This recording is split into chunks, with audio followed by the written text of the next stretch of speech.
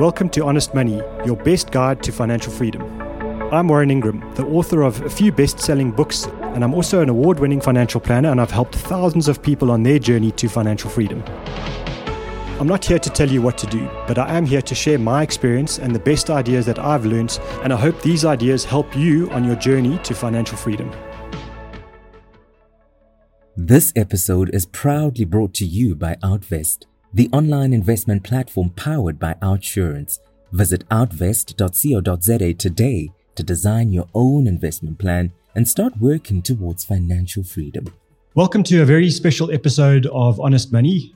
Today we're going to be talking about global investing made easy, but the tables have been turned on me a little bit because I'm going to be answering the questions rather, and Grant Locke, head of Outvest, will be asking the questions. So thank you, Grant. Go easy and go gentle, and I'm looking forward to the show. Oh, Warren, thank you very much. It's great to be in the seat finally where I get to ask the questions.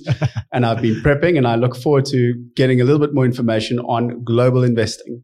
So I think to start with, I think the first thing that everyone should understand is to invest globally, why? Why should I invest my money globally? I think it's kind of a topical thing for us in South Africa. You know, it's always there or thereabouts. You know, there are talking heads out there that are kind of spewing misinformation about global investing. So if you said to me, what are the good reasons? Why should we invest overseas? I would say you're looking to buy into companies and economies and stock markets that offer something different from what we have in South Africa. So, for example, you can't really buy a pharmaceutical company in South Africa that does the research and development and actually builds new drugs and new ways of dealing with health issues. Yes, we've got one little, company here, but they're not doing the R&D and that kind of a thing. We also don't really have technology companies that are building the way we are going to do business in the future. We don't have a Netflix or a Microsoft or an Amazon or whatever the new versions of those are going to be. So our economy is quite focused on mining. It's quite focused on banking and insurance, and a little bit in the other sectors of the economy. But really, if you want to buy into companies that do things differently from what we've got in South Africa, you have to send your money overseas. I'm actually going to take you another step back, because I think there's actually even a more fundamental reason why people think you should be investing overseas. And I think there's a comment out there in the market that just by moving your money offshore, you're actually going to get a better rate of return. Is that true? Not really. I think to understand that you will get a better return sometimes, and at other times, you'll get a worse return by investing your money overseas. Inflation rates overseas are generally a lot lower than we have in South Africa. Some of those economies overseas their populations are old. Their economies aren't growing that fast, and so they're a little bit stagnant. And then because we are an emerging market and because we are a resources-driven economy as well, there are times where we deliver fantastic returns.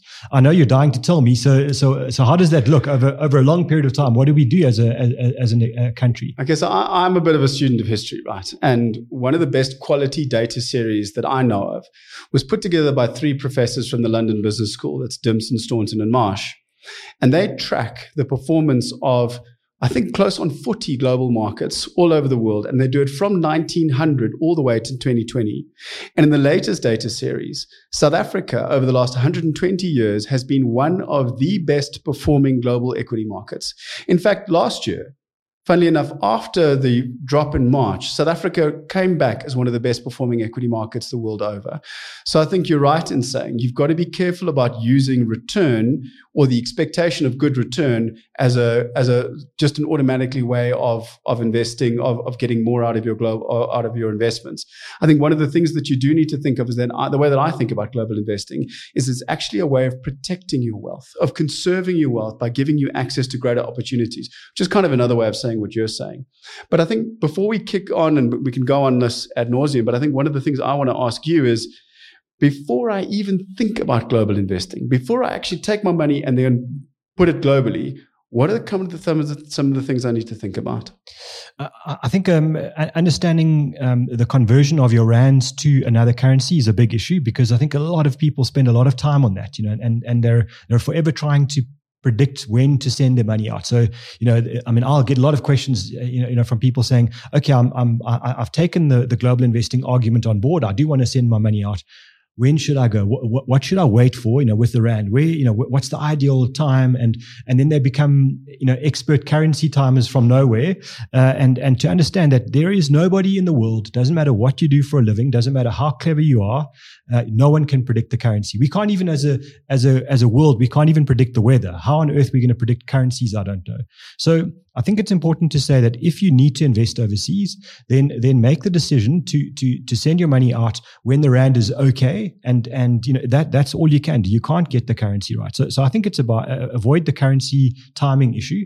And then I think stop overcomplicating investments when you go overseas. So for example, people will be wondering, should I have a third of my money in dollars, a third in euros, a third in pounds, or what should I do when Brexit happens, or something happens in the EU, and how's it going to move my money? The answer is be kind of straightforward and be simple with your investments. In other words, a global portfolio, one thing that's globally diversified is plenty.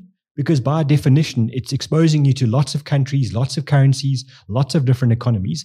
And then you don't need to make these big calls about, China's like taken over Hong Kong. What should I do with my Asian stuff? And, Trump's left and now Biden's in. And what does that do for the answer is no one actually knows. So I think avoiding predictions is another big one.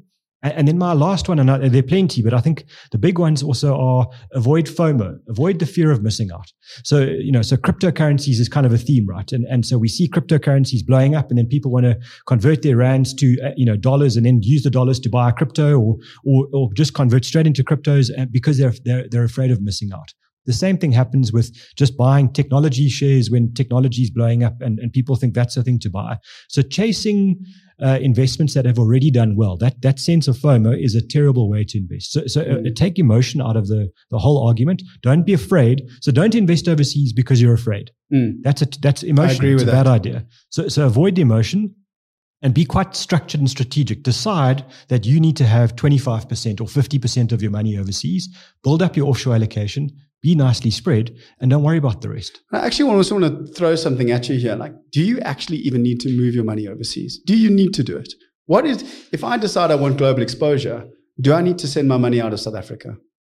You don't need to. I think there are a category of funds and investments in South Africa. A terrible name. They're called feeder funds. So your financial services industry contemporaries, they're not creative with names. Well, look, that's not our core option, our core skill. Yeah. So when we look at this, what is a feeder fund? A feeder fund says you take rands, you buy a local investment in that it is listed on a stock exchange in South Africa, or it's a unit trust, or it's available on an administration platform. And that investment then goes 100% into international markets. And when you decide to sell the investment, you're going to get the benefit of the rand moving against, let's say, the dollar as an example, and the performance of the international markets. But you are going to receive the money back in rands, and it then will get paid to your bank account in South Africa. So you're getting all the benefit of whatever the rand versus the dollar or the pound or whatever it is going to do, and the international markets, but it is in rands. Is that a good idea? I think the answer is for people who are investing smaller amounts of money, or really importantly, if you're investing debit orders, if you're doing a regular monthly investment, I think those feeder fund structures are ideal because you don't want to convert your rands into dollars on 1,000 rand or 2,000 rand at a time, because the transaction charges of converting your currency is way too expensive, and secondly the conversion costs of converting your dollars into the investment you want to buy are also expensive. So I think there is a way to do global investing in South Africa with just rands, no problem at all. The one time I would say you don't want to do that is, for example, if you do want to eliminate the potential for a government in South Africa, I don't think it's this government, but a government in South Africa changing exchange controls, closing down doors that might be open today to us. So if you are one of those who are deeply fearful that a new political regime, could change the structure of investing in South Africa permanently, then you probably want to actually convert your money. But then you need to do it in large amounts. And then the last category would be, for example, retirement funds. If you've got a living annuity, if you've got a company or an endowment, a trust, those aren't really allowed to invest overseas. So you need to do the feeder fund structure then. Okay, so I mean, there's actually already a lot to think about, but I think one of the other bits, and I think this is the kind of the boring bit. So everyone, when they think of global investing, they're like, okay, cool, what do I buy? Do I buy crypto? Do I buy biotech? Do I go into an ETF or an index ETF?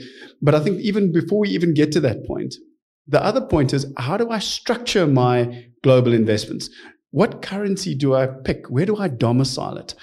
And I think that, even just the case of domiciling, in your book, Global Investing Made Easy, you talked very, very, it was a big discussion about where to domicile your investments and why the domicile really matters from a return point of view after, in terms of your estate. So I'd love to hear a bit of your thoughts about that. So domicile is just a fancy word for the home of your money overseas. So when you send your money, it needs to go the home of where it will actually live, because you're living here. Where does your money live? So domicile is important because most of us, we're kind of very westernized in our approach. So we kind of brainwashed almost that, we should put our money in America because, the father of index investing was the guy who started Vanguard. And so Vanguard's amazing if you believe in index investing. And there's so much choice. You can invest in anything in the States. Yeah. So we kind of get brainwashed to it must be America.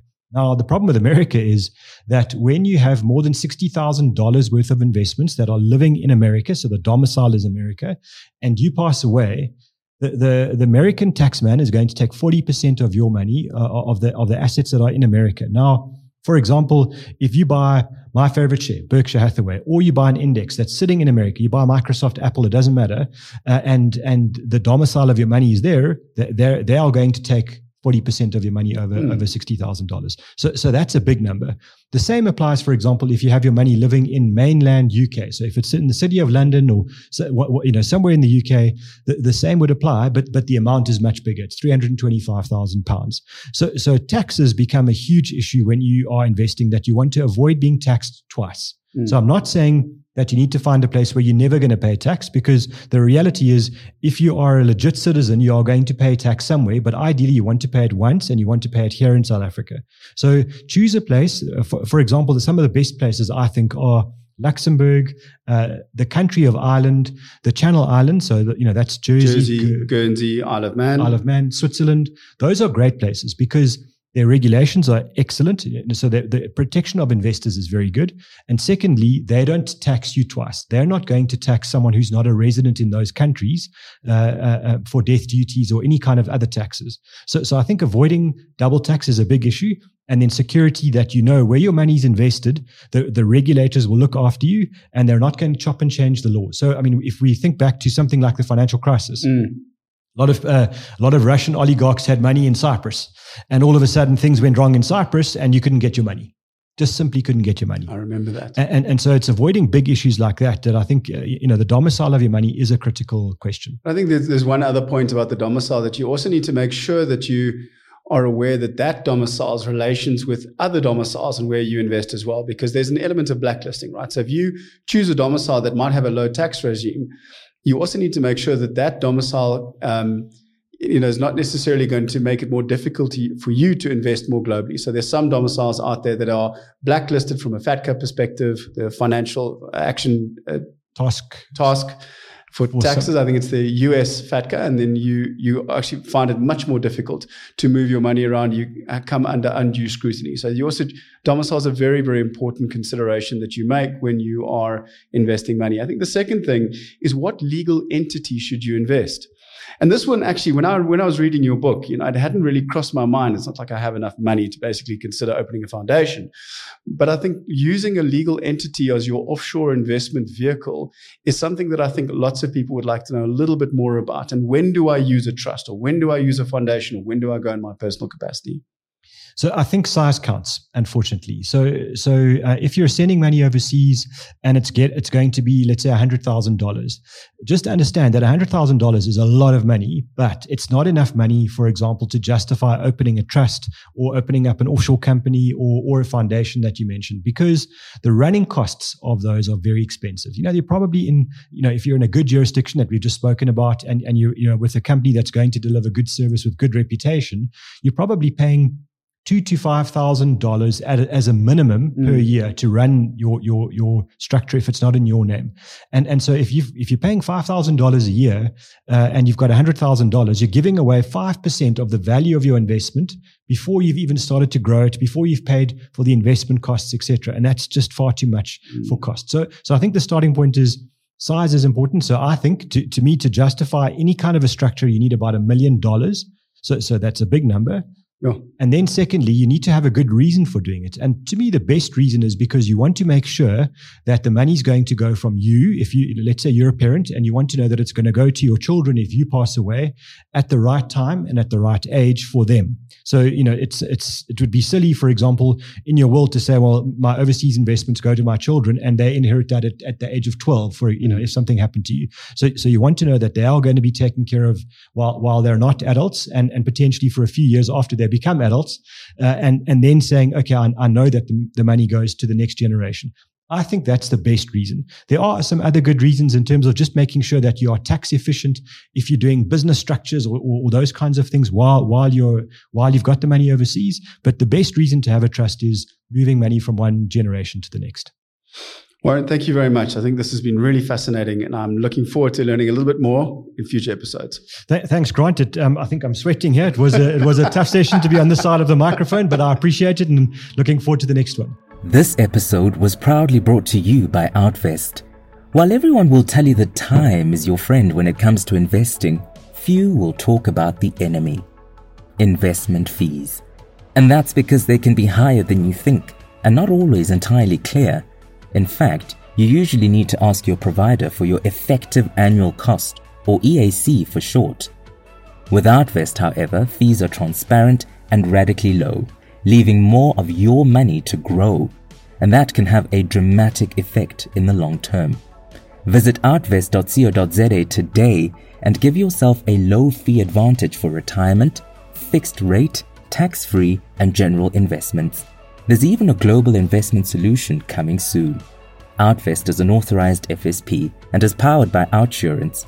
All investments are exposed to risk, not guaranteed, and dependent on the performance of the underlying assets. T's and C's apply.